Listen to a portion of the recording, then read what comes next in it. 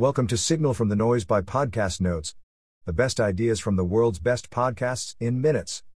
Please enjoy the notes from Nick Maggiulli, Just Keep Buying, Infinite Loops podcast with Jim O'Shaughnessy, EP.103. Check out Infinite Loops podcast episode page and show notes. Key books mentioned: Just Keep Buying, Proven Ways to Save Money and Build Your Wealth by Nick Maggiulli. Nick answers the biggest questions in personal finance and investing. Practical takeaways to build your wealth right away. The value of debt in building wealth, creating your glide path to a healthy financial life by Thomas J. Anderson. Learn how to properly manage debt. The book helped Nick a lot. Intro.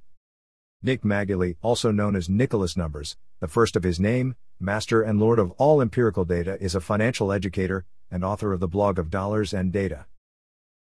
When it comes to money, everybody has big questions. Is there such a thing as good debt? Is buying a house a good investment? What's the best way to get rich? Jim O'Shaughnessy sits down with Nick Maggiulli to talk about some of the FAQs in the world of money. Find out how to take the next step on your path to financial independence. Check out Nick's blog. Host, Jim O'Shaughnessy. Just Keep Buying. Coming up with the title of the book. Nick got it from a YouTuber called Roman Atwood. How did Roman get to 3 million subs? 3 words: just keep uploading. Nick had been writing on the stock market at the time. Just keep buying, or just keep buying over time.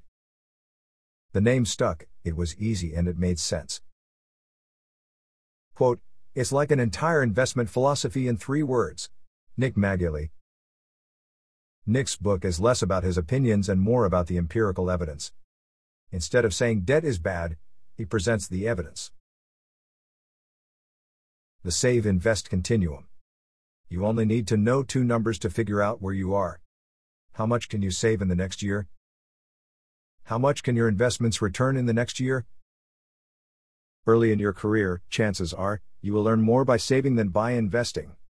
For example, let's say you could save $500 a month. For the next 12 months, that's $6,000. Your first number. Alternatively, by investing $20,000 you can get a 5% return in expectation, that's $1,000, your second number. $6,000 is obviously bigger, which means you need to focus on growing your income and investing your savings to raise the other number. Over time the investments will catch up, and they are going to earn you more than you could ever save in theory. Quote, figuring out where you are, on the save-invest continuum, and then spending your attention accordingly, that's the whole idea. Nick Maggiulli. Is buying a house a good investment? Buying a house can definitely be a good investment, but it's more of a personal decision than it is an investment choice. Looking at history, Nick believes the answer would have been no. In the last 20 years, we had a housing boom and crash. And now housing prices went through the roof. Recency bias, the mother of all biases. Quote, anyone who bought a house 3 years ago is like, wow, I'm crushing it right now. Nick Maggiulli.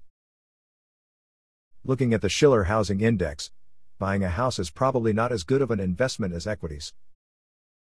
Quote, when you sell that house, you have to buy another house as equally expensive, so you haven't actually earned your equity unless you move to a cheaper area. Nick Maggiulli. Owning rental properties is a good option, but it's not Nick's cup of tea. Nick is biased against physical real estate. Quote, I don't think you should look at your house as an investment necessarily. What you're really doing is you're locking up your housing costs. Nick Maggiulli. Buy versus rent. If you're going to be somewhere for a longer time, for example 10 years, and you have a stable financial and personal life, then it makes sense to own. Most people end up owning anyway. Quote, I'm going to have to pay X number of dollars for rent, I'm going to have to pay X number of dollars for the mortgage. When this one goes below this one, all other things being equal, you're probably better off locking in your cost of living. Nick Maggiulli. Debt is not black and white. Debt is a continuum, it's not necessarily good or bad. It's all about how you use debt. The Value of Debt in Building Wealth by Thomas J. Anderson. Learn how to properly manage debt. The book helped Nick a lot. Quote, "The people who could best use debt are the people that don't know it. That's really the truth." Nick Maggiulli. If you don't need it, use it because then it's a benefit for you. Why would wealthy people need debt? Elon Musk doesn't sell his Tesla stock. He gives it up as collateral and then borrows against it. He's taking out debt. It makes more sense than to pay the cap gains bill. Quote, "Socialism works only for the rich. In other words, debt works best for the people who don't need debt." Jim O'Shaughnessy. There's no one true path to wealth creation. There are multiple ways to get rich: buy stock, lever in real estate, buy NFTs or crypto, etc. It's like the opening of Anna Karenina. Quote, "All happy families are alike, but all unhappy families are unhappy in their own way." Nick Maggiulli quoting Tolstoy. All broke investors are the same, and all people who got rich can get rich in many different ways. 90% of your assets should be income producing of some sort. That doesn't mean you can't get rich with art or crypto. Market recovery and the importance of diversification. Think about the long term. If you think the market will never recover, then why are you investing at all? Nick's favorite quote on investing. Quote, "Fear has a greater grasp on human action than does the impressive weight of historical evidence." Jeremy Siegel. In worst-case scenarios, your investment portfolio is going to be the least of your worries.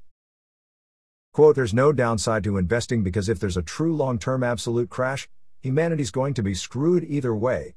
Nick Maggiulli. You will not be worried if you got a good dividend return this year. You will be worried about protecting your loved ones, getting food, etc. You should be a diversified investor. That can be crypto, physical art, rights, etc. Going through a Great Depression's going to be terrible for anyone no matter how you cut it. With diversification you can survive personal hits more easily. The ideal asset allocation. For most of history, the 60-40 was a great option. Today, you'll get the risk reduction, but you're also going to see lower returns.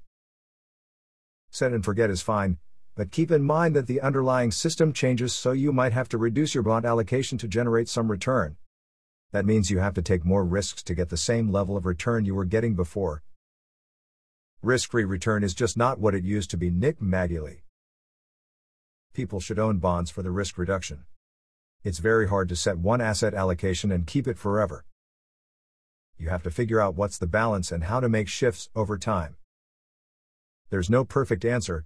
For most people, what matters is what they plan on doing with their life. Forget about exact percentages. The argument against stock picking. The performance argument. Don't pick individual stocks because most active stock pickers/managers can't beat the market. Especially after multiple years after fees, approximately 60 to 80% underperform. The existential argument. Don't keep the majority of your money in individual stocks. Nick advises against picking individual stocks because it's going to take a long time before you know if you are good at it. Sometimes, picking stocks has a long feedback loop. For example, shooting a basketball is a very short feedback loop. It either goes in or it doesn't. Quote, "With picking stocks, you can pick just stocks and you may not get their result for a year, 2 years, or 3 years before you realize if you're good or not." Nick Maggiulli. You start life as a growth stock. You end it as a value stock. According to Nick, we begin our lives as growth stocks and end our lives as value stocks. A growth stock is for high expectations. You bid it up and you're expecting a lot for it in the future. Value stocks are the stocks that have been beaten down but they can outperform because of upside surprises. If you look at some of the happiness data, that's how a lot of us live our lives. In our early 20s, we have a lot of expectations for our future. So many of us want to achieve things by a certain age, and for most people, a lot of those things don't come true. Parts of your life are not what you expected. Maybe it's not going to be perfectly what you idealized, and that's fine. Nick Maggiulli. That's when upside surprises happen. We discover that we can get joy out of things that we haven't yet learned to appreciate. And so our happiness starts to recover and it goes up. We begin our lives with growth stocks, expectations, and then we end them as value stocks. That wraps up the notes for this episode. 5-star ratings are very much appreciated. Don't forget to go to podcastnotes.org and subscribe to our free newsletter. The top 10 ideas of the week. Every Monday.